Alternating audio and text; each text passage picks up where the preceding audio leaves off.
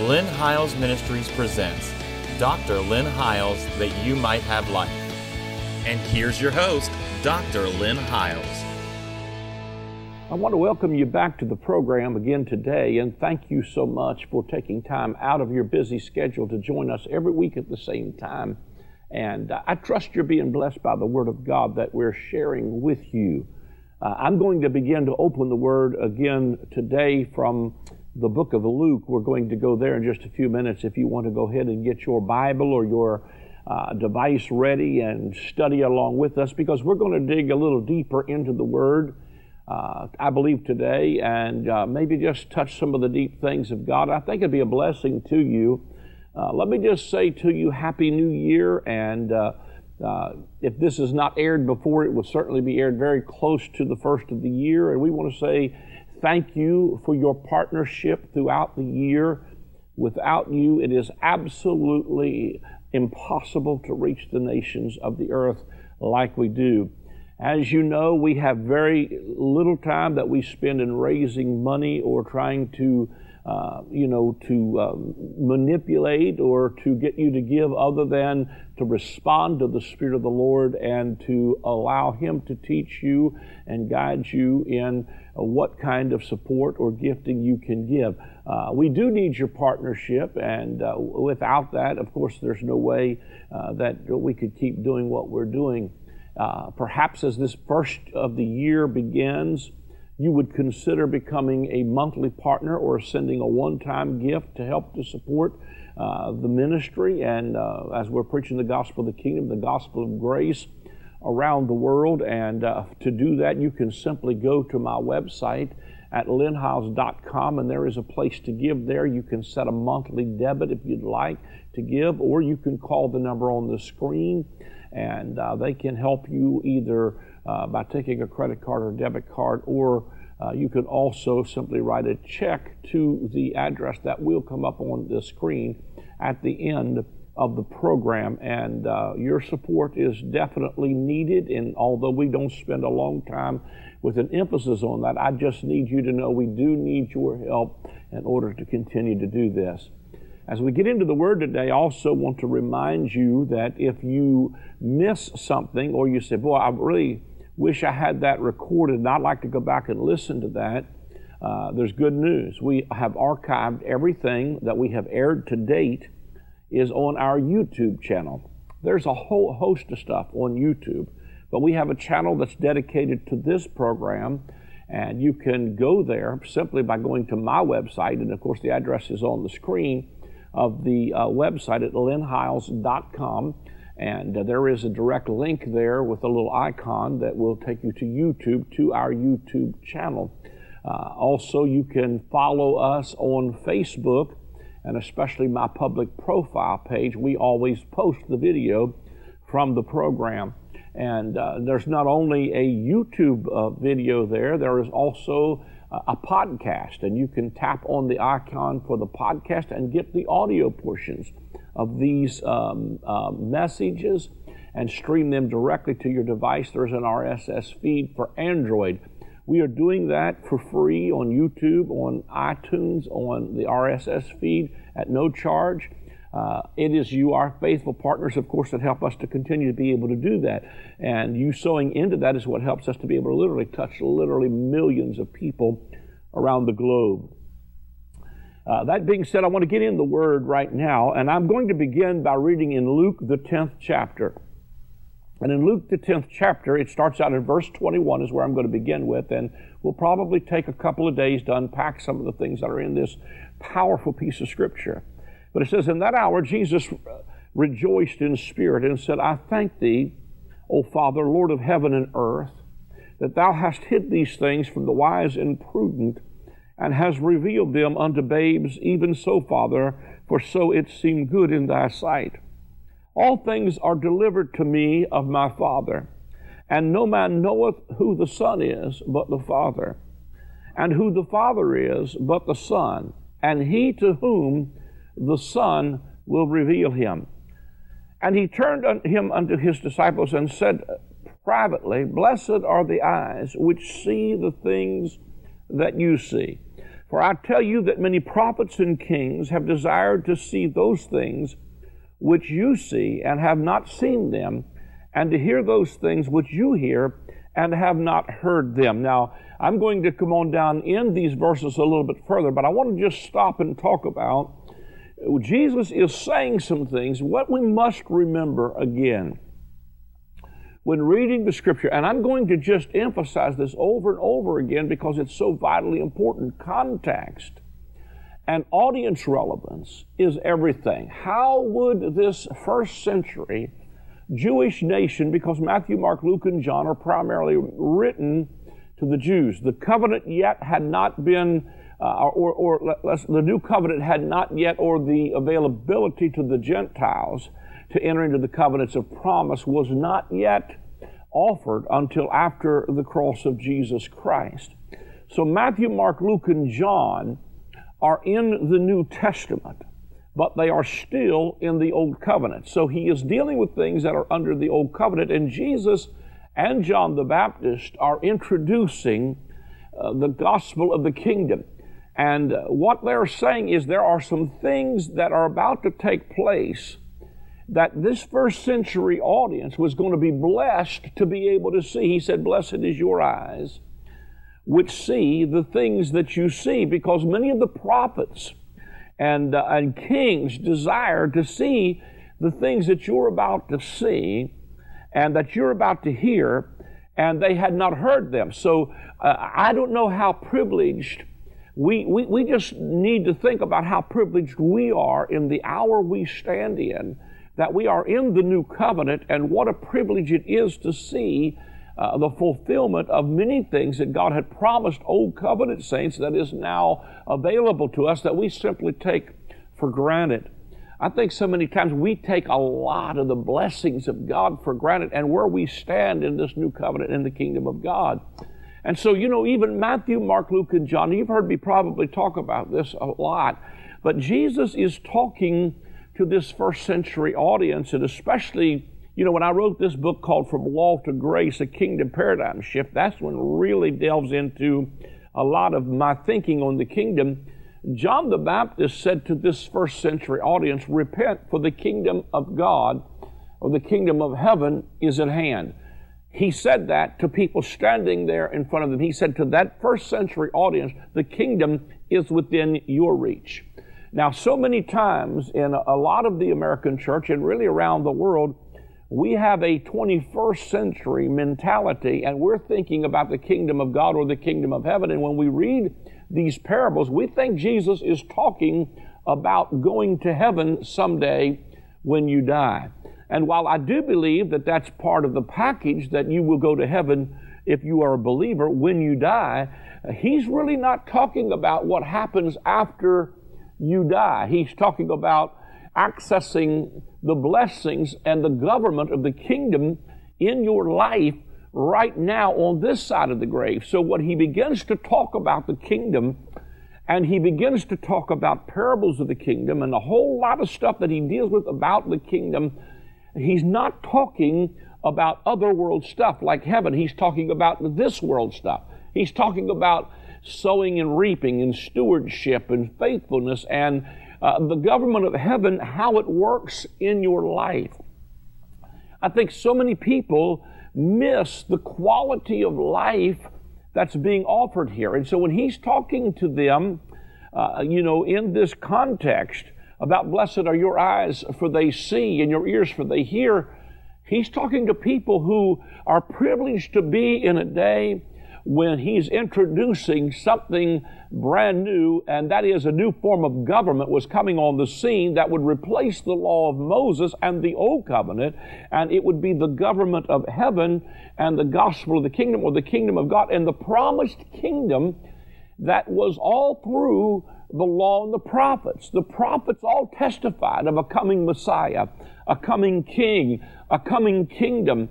And most of us, relegate this to some millennial kingdom somewhere out in the distant future, and we do not realize that the moment we were born again, we were translated out of the kingdom of darkness and into the kingdom of his dear Son.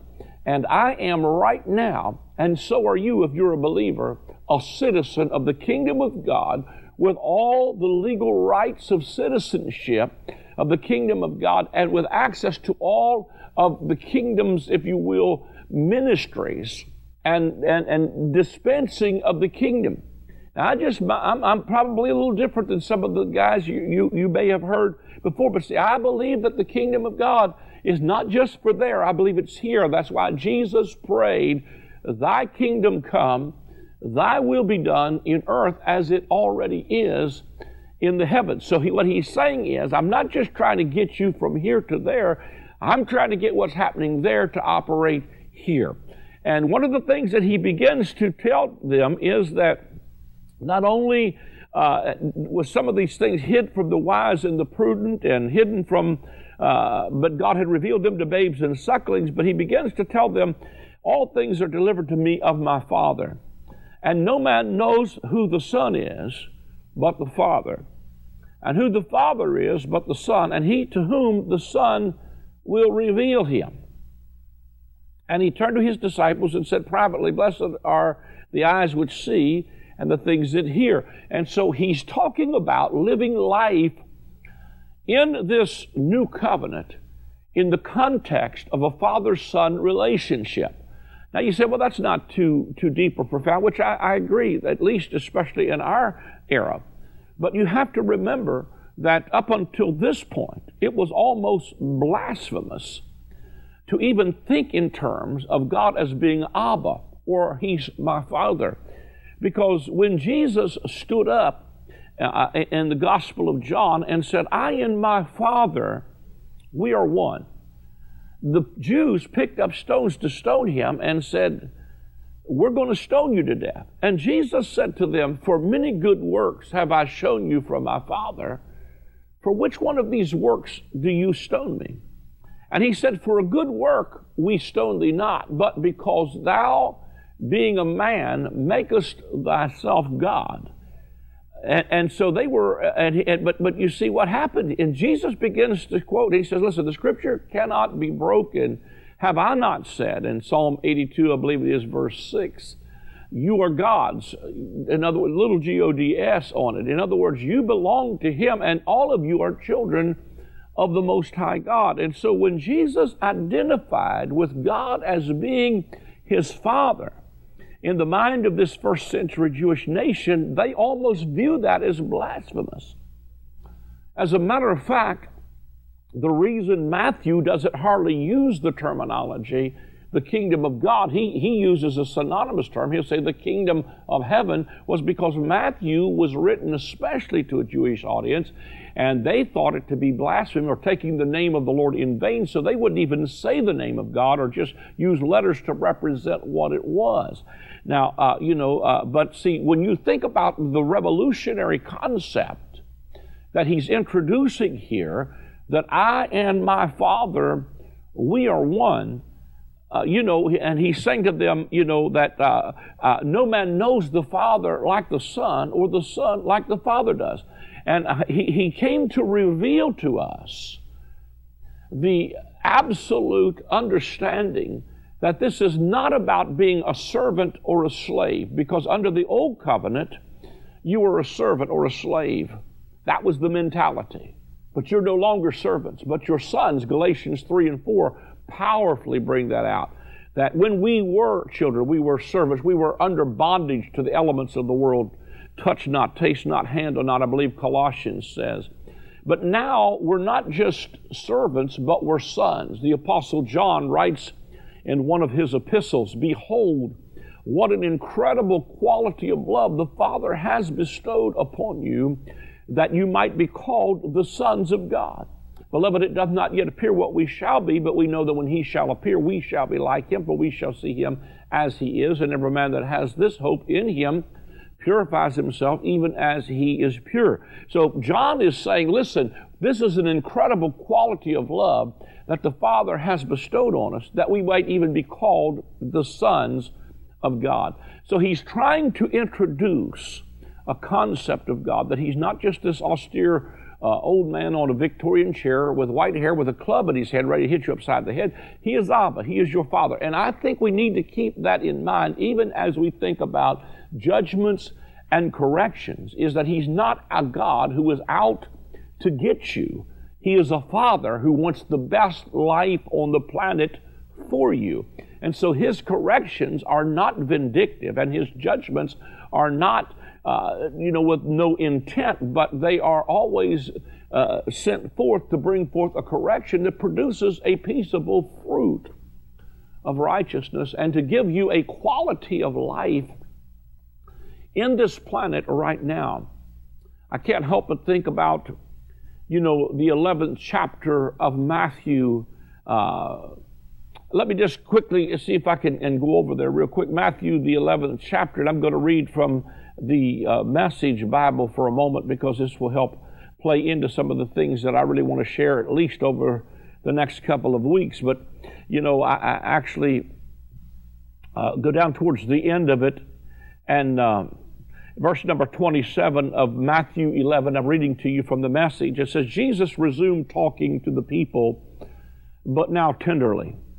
The Father has given me all these things to do and say.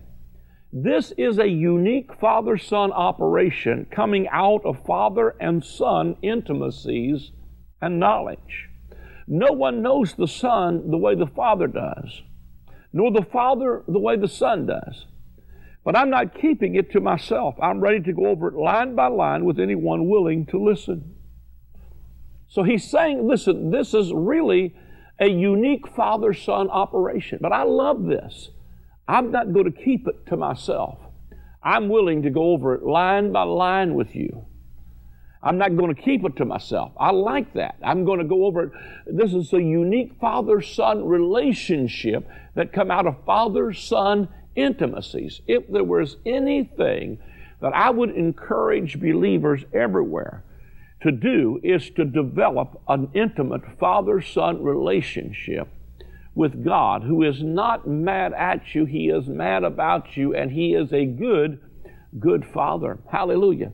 And, that's one thing I appreciate about the gospel that's really being released right now and over the last several years is He really is a good Father.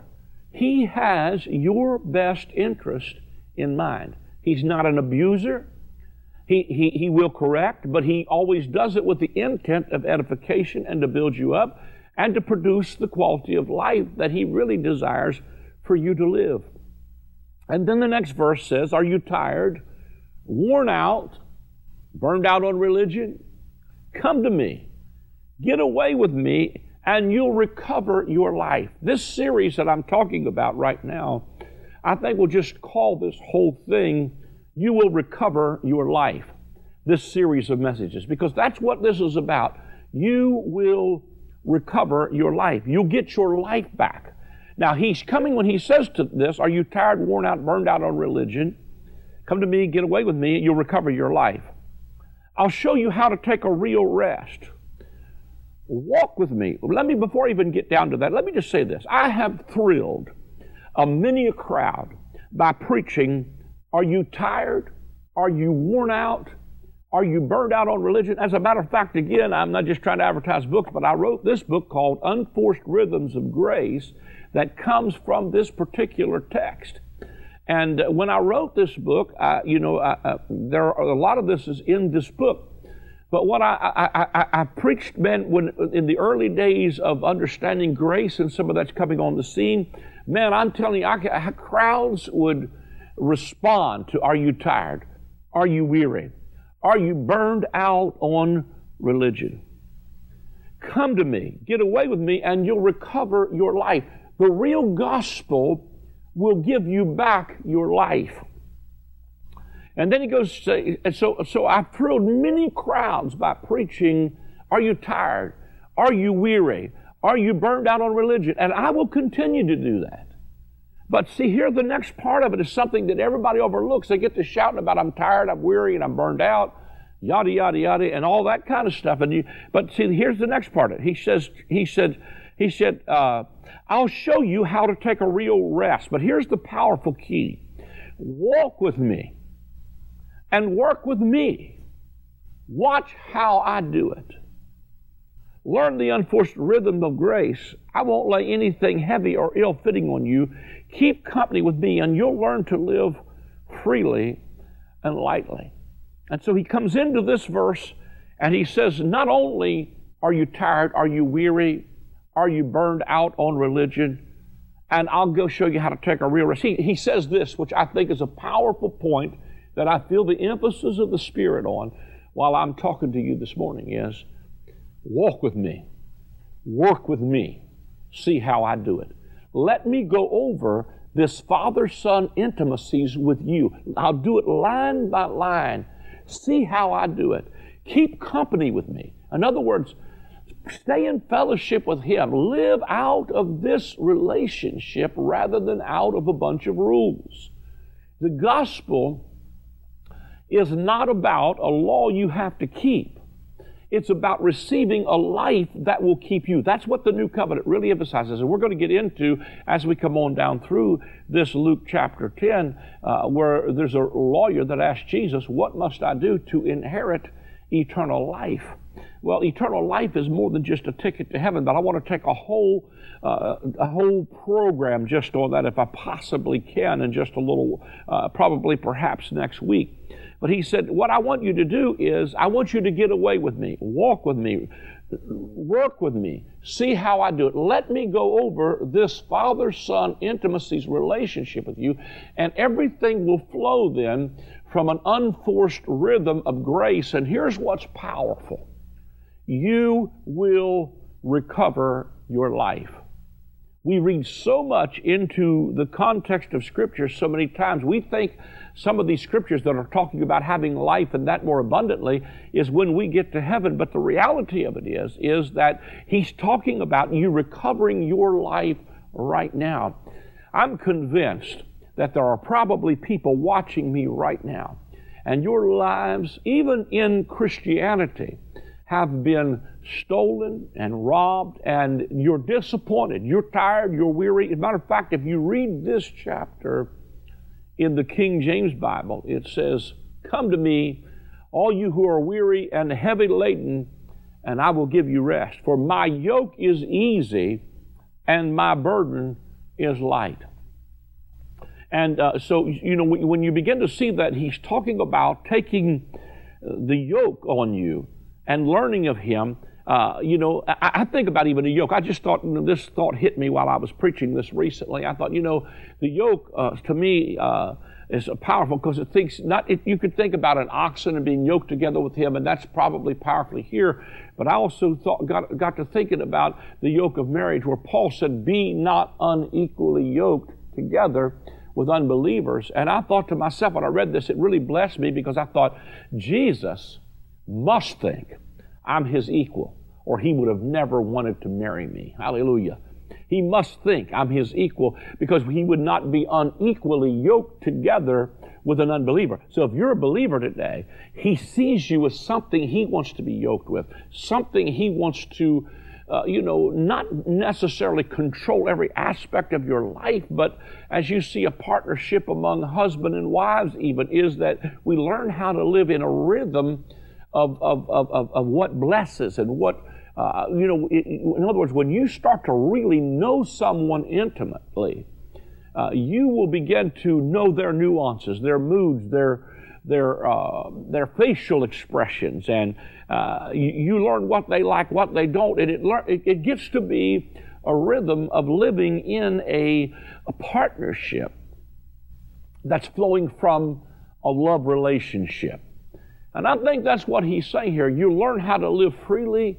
You learn how to live lightly, that this is not something that ought to be drudgery or, I tell you, I think so many people have become so discouraged with a Christianity seemingly that is nothing but rules and regulations. And if you just even stop and think about some of the things that people believe and think, it's amazing to me that we send people to hell for stuff we wouldn't even send them to jail for in America. I mean, our concept of God has been so warped by this God who you can never please, who you are never good enough for. And people get so tired and weary and burned out with that they most of the time throw in the towel and say, I love God, but He evidently doesn't love me. And what I'm going to do is I'm just going to enjoy the journey, and hopefully in my final moments I'll be able to ask God for forgiveness and make heaven my home. I'm telling you, that's way below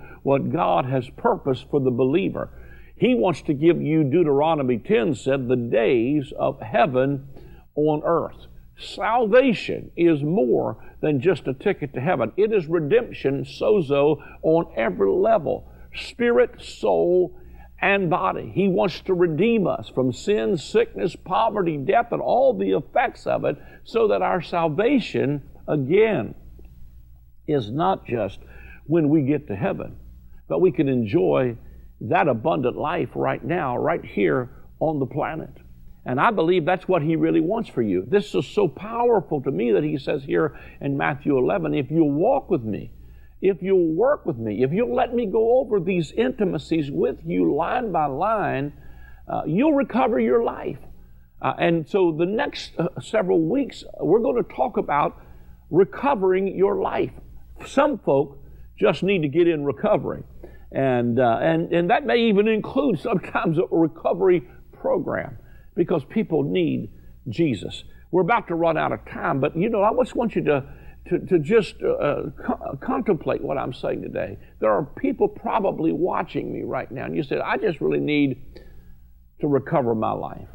I want to pray this prayer. Father, in Jesus' name right now, just move right now in someone's living room, someone's hotel room. Will help them, Father God, to be able to release the things that have kept them in bondage and become yoked together with you as their lives are turned around through a relationship with you. Just receive Him right where you're at right now and receive Him into your life. You'll begin to recover your life. He'll turn some things around for you. This is a new year for you, and I believe it's a time for a turnaround. We just pray that prayer for you today in Jesus' name. We're about to run out of time. If you'd like to sow a seed into this ministry or give an offering to help us to stay on the air, please do that by calling the number on the screen or going to our website. You can give via credit card, debit card, or by check or money order. You can become a partner with our ministry. There's someone who will take your call. If you call the number on the screen and you do not get an answer, please leave a message and someone will return your call. We have a limited amount of staff that handles the phones, and sometimes they are not there 24/7. God bless you, and thank you for tuning in again this week. God bless you. The word repentance means to change your mind. The message of John the Baptist and of Jesus was to repent, for the kingdom of God is at hand. The kingdom of God is accessed by a change in our thinking. If you are in outer darkness, there is weeping and wailing and gnashing of teeth. That reality is not always out in the distant future. It is in people's lives right now. One simple mind shift can move you out of darkness and weeping and into light and rejoicing. God wants to wipe all tears from our eyes and replace our weeping with joy.